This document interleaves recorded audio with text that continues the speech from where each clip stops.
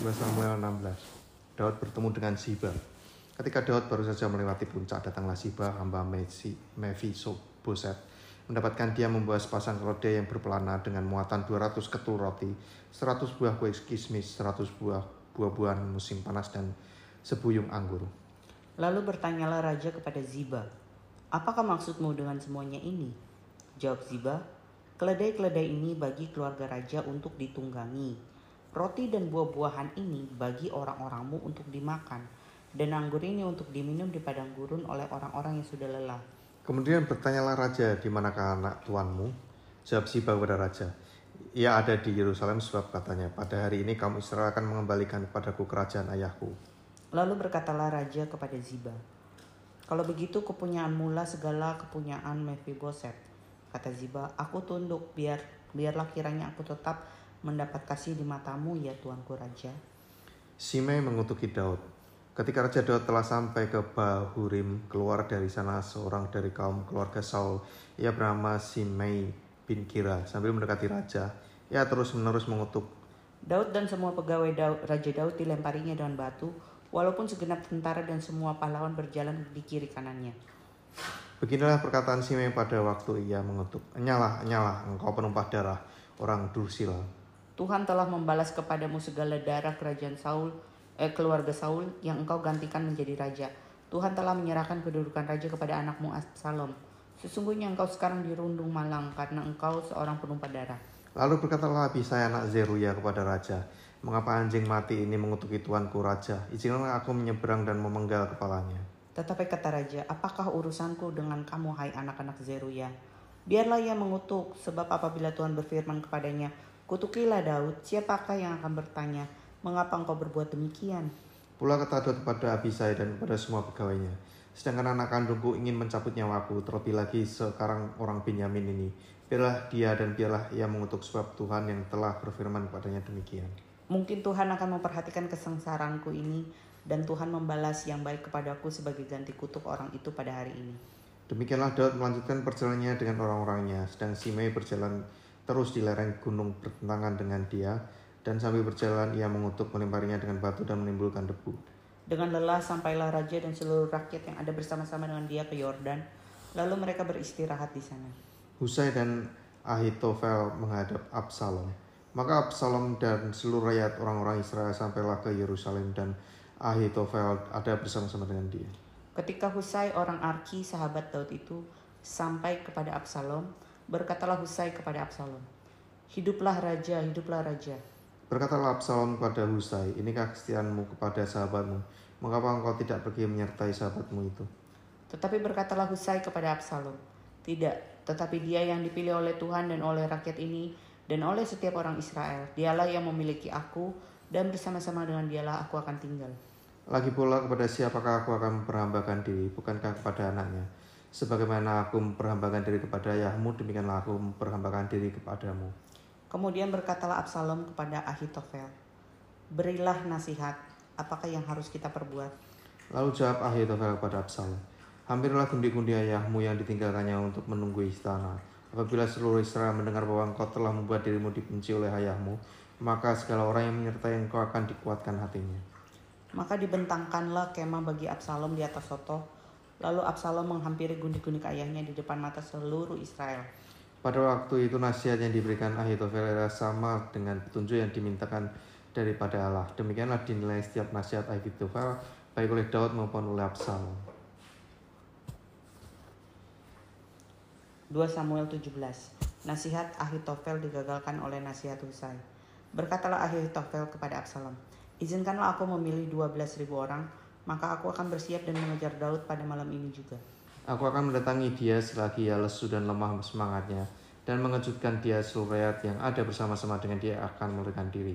Maka aku dapat membebaskan raja sendiri. Demikianlah aku akan membawa pulang seluruh rakyat ini kepadamu, seperti seorang mempelai perempuan kembali kepada suaminya. Jadi engkau mencari nyawa satu orang saja, sedang seluruh rakyat tetap selamat." Perkataan ini disetujui oleh Absalom dan oleh semua tua-tua Israel. Tetapi berkatalah Absalom, "Panggillah juga Husai orang Arki itu, supaya kita mendengar apa yang hendak dikatakannya." Ketika Husai datang kepada Absalom, berkatalah Absalom kepadanya, demikian, beginilah perkataan yang dikatakan Ahitofel. Apakah kita turut nasihatnya? Jika tidak, katakanlah.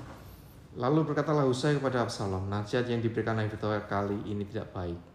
Kata Husai pula, engkau tahu bahwa ayahmu dan orang-orangnya adalah pahlawan, dan bahwa mereka sakit hati seperti beruang yang kehilangan anak di padang. Lagi pula ayahmu adalah seorang prajurit sejati, ia tidak akan membiarkan rakyat tidur. Tentulah ia sekarang bersembunyi dalam salah satu lubang atau di salah satu tempat. Apabila pada penyerangan pertama beberapa orang tewas dan ada orang mendengar hal itu, maka orang akan berkata, rakyat yang telah mengikut Absalom sudah menderita kekalahan.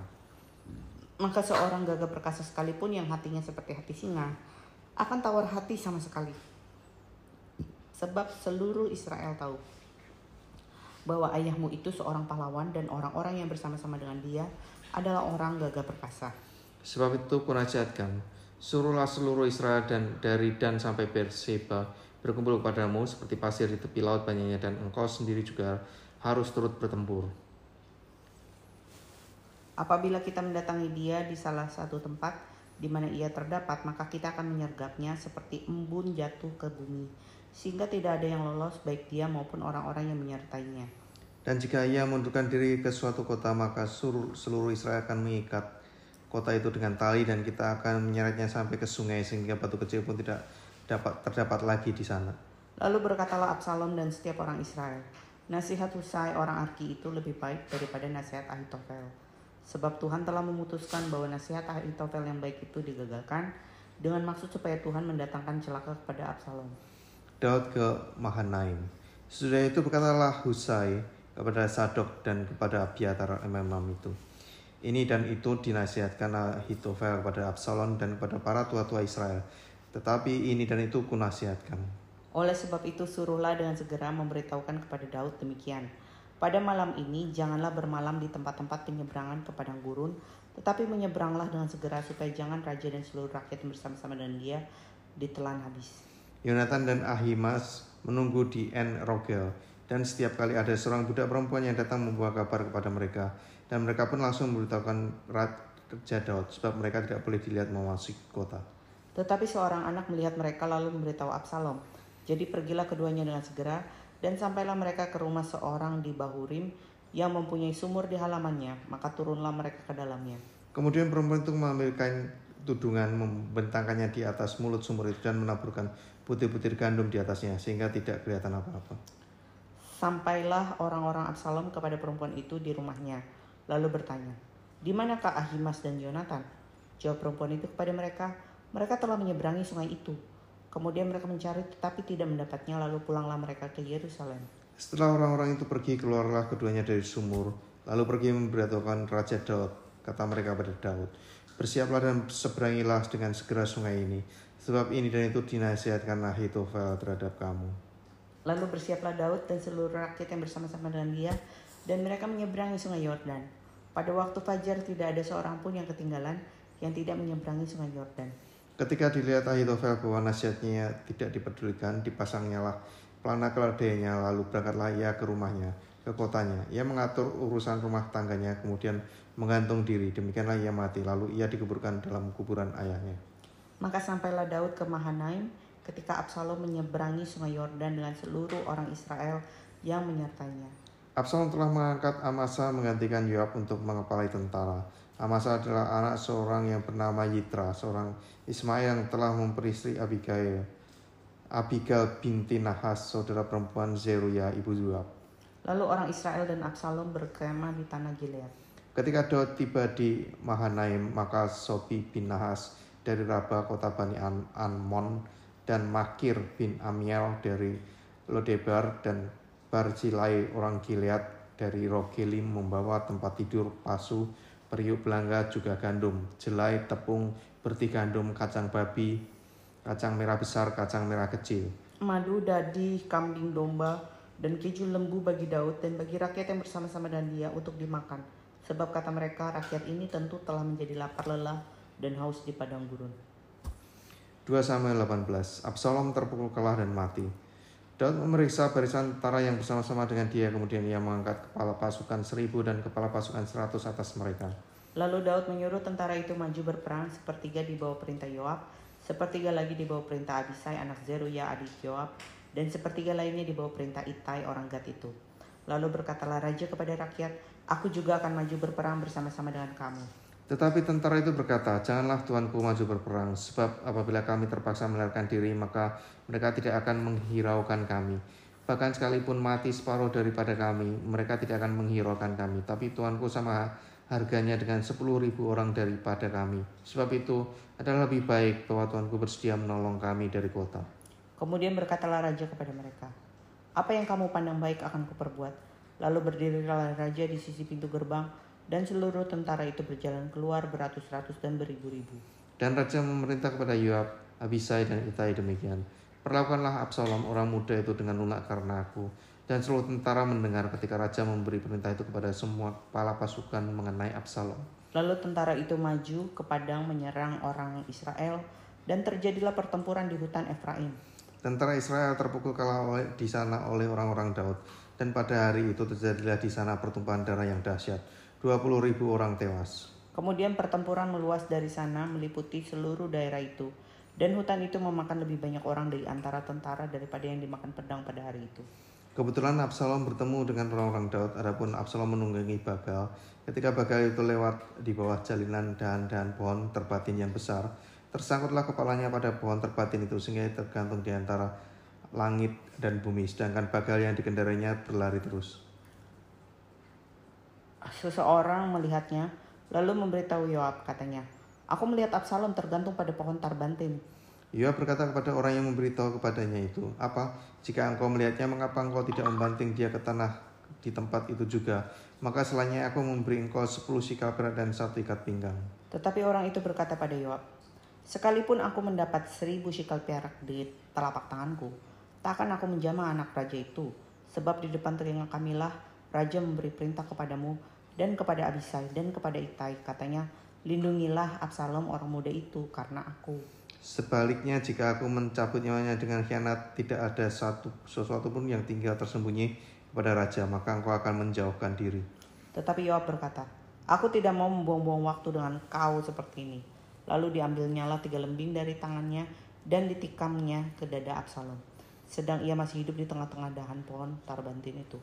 Kemudian 10 bujang pembawa senjata Yoab mengelilingi Absalom lalu memukul dan membunuh dia. Sesudah itu Yoab meniup sangkakala sehingga tentara berhenti mengejar orang Israel, sebab Yoab mau menahan tentaranya itu. Lalu mereka mengambil mayat Absalom dan melemparkannya ke dalam lubang yang besar di hutan itu. Kemudian mereka mendirikan di atasnya timbunan batu yang sangat besar, dan seluruh orang Israel melarikan diri masing-masing ke kemahnya. Sewaktu hidupnya Absalom telah mendirikan bagi dirinya sendiri tugu yang sekarang ada di lembah raja, sebab katanya, aku tidak ada anak laki-laki untuk melanjutkan ingatan kepada namaku. Dan ia telah menamai tugu itu menurut namanya sendiri, sebab itu sampai hari ini tugu itu dinamai orang Tugu Peringatan Absalom. Kabar kematian Absalom disampaikan kepada Daud. Kemudian berkatalah Ahimaaz bin Zadok, biarlah aku berlari menyampaikan kabar yang baik itu kepada raja, bahwa Tuhan telah memberi keadilan kepadanya dengan melepaskan dia dari tangan musuhnya. Tetapi berkatalah Yoab kepadanya, pada hari ini bukan engkau yang menjadi pembawa kabar. Pada hari lain boleh engkau yang menyampaikan kabar. Tapi pada hari ini engkau tidak akan menyampaikan kabar karena anak raja sudah mati. Lalu berkatalah Yoab kepada seorang Etiopia, pergilah, beritahukanlah kepada raja apa yang kau lihat. Orang Etiopia itu sujud menyembah kepada Yoab lalu berlari pergi. Tetapi berkatalah sekali lagi Ahimaaz bin Zadok kepada Yoab, apapun yang terjadi izinkanlah juga aku berlari pergi menyusul orang Etiopia itu. Tetapi kata Yoab, mengapa juga engkau mau berlari pergi anakku? Apakah engkau membawa kabar yang menguntungkanmu? Jawabnya, apapun yang terjadi aku mau berlari pergi. Lalu berkatalah Yoab kepadanya, kalau demikian larilah. Maka berlarilah Ahimaaz mengambil jalan dari lembah Yordan sehingga ia mendahului orang Etiopia itu. Adapun Daud duduk di antara kedua pintu gerbang, sedang penjaga naik ke soto pintu gerbang itu di atas tembok. Ketika ia melayangkan pandangnya, dilihatnyalah orang datang berlari seorang diri saja. Bersuruhlah penjaga memberitahu raja, lalu raja berkata, jika ia seorang diri, maka kabar yang baiklah disampaikannya, sementara orang itu mendekat. Penjaga itu melihat seorang lain datang berlari, lalu penjaga itu menyerukan kepada penunggu pintu gerbang, katanya, lihat ada lagi orang datang berlari seorang diri. Berkatalah raja, itu pun pembawa kabar yang baik. Sesudah itu berkatalah penjaga, aku lihat cara berlari orang yang pertama itu seperti cara berlari Ahimaaz bin Sadok. Berkatalah raja, orang itu baik. Ia datang membawa kabar yang baik. Lalu Ahimaaz berseru, katanya kepada raja, "Selamat!" Kemudian sujudlah ia menyembah kepada raja dan mukanya ke tanah, serta berkata, "Terpujilah Tuhan Allahmu yang telah menyerahkan orang-orang yang menggerakkan tangannya melawan tuanku raja." Lalu bertanyalah raja, "Selamatkah Absalom orang muda itu?" Jawab Ahimaaz, "Aku melihat keributan yang besar ketika Yoab menyuruh pergi hamba raja, hambamu ini, tapi aku tidak tahu apa itu." Kemudian berkatalah raja, "Pergilah ke samping, berdirilah di sini." Ia pergi ke samping dan tinggal berdiri. Maka datanglah orang Etiopia itu, kata orang Etiopia itu, "Tuanku raja mendapat kabar yang baik, sebab Tuhan telah memberi keadilan padamu pada hari ini dengan melepaskan tuanku dari tangan semua orang yang telah bangkit menentang tuanku." Tetapi bertanyalah raja kepada orang Etiopia itu, "Selamatkah Absalom orang muda itu?" Jawab orang Etiopia itu, "Biarlah seperti orang muda itu musuh tuanku raja, dan semua orang yang bangkit menentang tuanku untuk berbuat jahat." Kesedihan Daud. Maka terkejutlah raja itu dengan sedih. Ia naik ke anjung pintu gerbang lalu menangis. Dan beginilah perkataannya sambil berjalan, "Anakku Absalom, anakku, anakku Absalom. Ah, kalau aku mati menggantikan engkau Absalom, anakku, anakku." Mazmur 26. Doa mohon dibenarkan oleh Tuhan dari Daud. Berilah keadilan kepadaku ya Tuhan, sebab aku telah hidup dalam ketulusan. Kepada Tuhan aku percaya dengan tidak ragu-ragu. Ujilah aku ya Tuhan dan cobalah aku, selidikilah batinku dan hatiku. Sebab mataku tertuju pada kasih setiamu dan aku hidup dalam kebenaranmu. Aku tidak duduk dengan penipu, dan dengan orang munafik aku tidak bergaul. Aku benci pada perkumpulan orang yang berbuat jahat, dan dengan orang fasik aku tidak duduk. Aku membasuh tanganku tanda tak bersalah, lalu berjalan mengelilingi mezbamu ya Tuhan. Sambil memperdengarkan nyanyian syukur dengan nyaring dan menceritakan segala perbuatanmu yang ajaib. Tuhan, aku cinta pada rumah kediaman-Mu dan pada tempat kemuliaan-Mu bersemayam. Janganlah mencabut nyawaku bersama-sama orang berdosa, atau hidupku bersama-sama orang penumpah darah. Yang pada tangannya melekat perbuatan mesum, dan yang pada tangan kanannya menerima suapan. Tetapi aku ini hidup dalam ketulusan, bebaskanlah aku dan kasihanilah aku. Kakiku berdiri di tanah yang rata. Aku mau memuji Tuhan dalam jemaah. Mazmur 40, syukur dan doa. Untuk pemimpin biduan Mazmur Daud.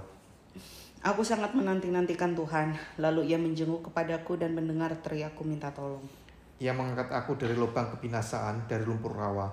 Ia menempatkan kakiku di atas bukit batu, menetapkan langkahku. Ia memberikan nyanyian baru dalam mulutku untuk memuji Allah kita. Banyak orang akan melihatnya dan menjadi takut, lalu percaya kepada Tuhan. Berbahagialah orang yang menaruh kepercayaannya kepada Tuhan, yang tidak berpaling pada orang-orang yang angkuh, atau kepada orang-orang yang telah menyimpang kepada bohongan. Banyaklah yang telah kau lakukan ya Tuhan Allahku, perbuatanmu yang ajaib dan maksudmu untuk kami. Tidak ada yang dapat disejajarkan dengan engkau. Aku mau memberitakan dan mengatakannya, tetapi terlalu besar jumlahnya untuk dihitung. Engkau tidak berkenan pada korban sembelian dan korban sajian, tapi engkau telah membuka telingaku. Korban bakaran dan korban penghapusan dosa tidak engkau tuntut. Lalu aku berkata, sungguh aku datang dalam gulungan kitab, ada tertulis tentang aku. Aku suka melakukan kehendak-Mu ya Allahku, Taurat-Mu ada dalam dadaku. Aku mengabarkan keadilan dalam jemaah yang besar, bahkan tidak kutahan bibirku. Engkau juga yang tahu ya Tuhan, keadilan tidaklah kusembunyikan dalam hatiku. Kesetiaan-Mu dan keselamatan daripadamu kubicarakan. Kasih-Mu dan kebenaran-Mu tidak kudiamkan kepada jemaah yang besar. Engkau Tuhan, janganlah menahan rahmat-Mu daripadaku. Kasih-Mu dan kebenaran-Mu kiranya menjaga aku selalu. Sebab malapetaka mengepung aku sampai tidak terbilang banyaknya. Aku telah terkejar oleh kesalahanku sehingga aku tidak sanggup melihat. Lebih besar jumlahnya dari rambut di kepalaku sehingga hatiku menyerah. Berkenanlah kiranya Engkau ya Tuhan untuk melepaskan aku. Tuhan, segeralah menolong aku. Biarlah mendapat malu dan tersipu-sipu mereka semua yang ingin mencabut nyawaku. Biarlah mundur dan kena noda mereka yang mengingini kecelakaanku. Biarlah terdiam karena malu mereka yang mengatai aku. Syukur-syukur. Biarlah bergembira dan bersukacita karena engkau semua orang yang mencari engkau. Biarlah mereka yang mencintai keselamatan daripadamu tetap berkata, Tuhan itu besar. Aku ini sengsara dan miskin, tetapi Tuhan memperhatikan aku. Engkaulah yang menolong aku dan meluputkan aku. Ya Allahku, janganlah berlambat. Mazmur 58, terhadap pembesar yang lalu. Untuk pemimpin biduan menurut lagu jangan memusnahkan Miktam dari Daud. Sungguhkah kamu memberi putusan yang adil, hai para penguasa? Apakah kamu hakimi anak-anak manusia dengan jujur? Malah sesuai dengan niatmu kamu melakukan kejahatan, tanganmu menjalankan kekerasan di bumi. Sejak lahir orang-orang fasik telah menyimpang, sejak dari kandungan pendusta-pendusta telah sesat. Bisa mereka serupa bisa ular, mereka seperti ular tedung tuli yang menutup telinganya. Yang tidak mendengarkan suara tukang-tukang serapah atau suara pembaca mantra yang pandai. Ya Allah, hancurkanlah gigi mereka dalam mulutnya, patahkanlah gigi geligi singa-singa muda ya Tuhan. Biarlah mereka hilang seperti air yang mengalir lenyap. Biarlah mereka menjadi layu seperti rumput di jalan. Biarlah mereka seperti siput yang menjadi lendir, seperti guguran perempuan yang tidak melihat matahari. Sebelum periuk-periukmu merasakan api semak duri, telah dilandainya baik yang hidup segar maupun yang hangus. Orang benar itu akan bersukacita sebab ia memandang pembalasan. Ia akan membasuh kakinya dalam darah orang fasik. Dan orang akan berkata, sesungguhnya ada pahala bagi orang benar. Sesungguhnya ada Allah yang memberi keadilan di bumi. Mazmur 61, doa untuk raja, untuk pemimpin biduan dengan permainan kecapi dari Daud. Dengarkanlah kiranya seruanku ya Allah, perhatikanlah doaku. Dari ujung bumi aku berseru kepadamu karena hatiku lemah lesu. Tuntunlah aku ke gunung batu yang terlalu tinggi bagiku. Sungguh engkau telah menjadi tempat perlindunganku, menara yang kuat terhadap musuh. Biarlah aku menumpang di dalam kemahmu untuk selama-lamanya. Biarlah aku berlindung dalam naungan sayapmu. Sungguh engkau ya Allah telah mendengarkan nazarku, telah memenuhi permintaan orang-orang yang takut akan namamu. Tambahilah umur raja, tahun-tahun hidupnya kiranya sampai turun-temurun. Kiranya ia bersemayam di hadapan Allah selama-lamanya. Titahkanlah kasih setia dan kebenaran menjaga dia. Maka aku hendak memasukkan namamu untuk selamanya, sedang aku membayar nazarku hari demi hari. Perasaan tenang dekat Allah, Mazmur 62. Untuk pemimpin biduan menurut Yedutun, Mazmur Daud. Hanya dekat Allah saja aku tenang, daripadanya lah keselamatanku. Hanya dialah gunung batuku dan keselamatanku, kota bentengku, aku tidak akan goyah. Berapa lamakah kamu hendak menyerbu seseorang, hendak meremukkan dia, hai kamu sekalian, seperti terhadap dinding yang miring terhadap tembok yang hendak roboh. Mereka hanya bermaksud menghempaskan dia dari kedudukannya yang tinggi. Mereka suka kepada dusta, dengan mulutnya mereka memberkati, tetapi dalam hatinya mereka mengutuki. Hanya pada Allah saja kiranya aku tenang, sebab daripadanya lah harapanku. Hanya dialah gunung batuku dan keselamatanku, kota bentengku, aku tidak akan goyah. Pada Allah ada keselamatanku dan kemuliaanku, gunung batu kekuatanku, tempat perlindunganku ialah Allah. Percayalah kepadanya setiap waktu, hai umat, curahkanlah isi hatimu di hadapannya. Allah ialah tempat perlindungan kita. Hanya angin saja orang-orang yang hina, suatu dusta saja orang-orang yang mulia. Pada neraca mereka naik ke atas, mereka sekalian lebih ringan daripada angin. Janganlah percaya kepada pemerasan. Janganlah menaruh harap yang sia-sia kepada perampasan. Apabila harta makin bertambah, janganlah hatimu melekat padanya. Satu kali Allah berfirman, dua hal yang aku dengar, bahwa kuasa dari Allah asalnya. Dan daripadamu juga kasih setia ya Tuhan.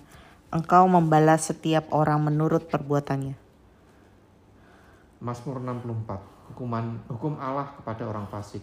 Untuk pemimpin biduan, Mazmur Daud. Ya Allah, dengarlah suaraku pada waktu aku mengaduh. Jagalah nyawaku terhadap musuh yang dahsyat. Sembunyikanlah aku terhadap persepakatan orang jahat, terhadap kerusuhan orang-orang yang melakukan kejahatan. Yang menajamkan lidahnya seperti pedang, yang membidikkan kata yang pahit seperti panah. Untuk menembak orang yang tulus hati dari tempat yang tersembunyi, sekonyong-konyong mereka menembak dia dengan tidak takut-takut. Mereka berpegang teguh pada maksud yang jahat. Mereka membicarakan hendak memasang perangkap dengan sembunyi. Kata mereka, siapa yang melihatnya? Mereka merancang kecurangan-kecurangan. Kami sudah siap, rancangan sudah rampung. Alangkah dalamnya batin dan hati orang. Tetapi Allah menembak mereka dengan panah. Sekonyong-konyong mereka terluka. Ia membuat mereka tergelincir karena lidah mereka. Setiap orang yang melihat mereka menggeleng kepala. Maka semua orang takut dan memberitakan perbuatan Allah dan mengakui pekerjaannya. Orang benar akan bersukacita karena Tuhan dan berlindung padanya. Semua yang jujur akan bermegah.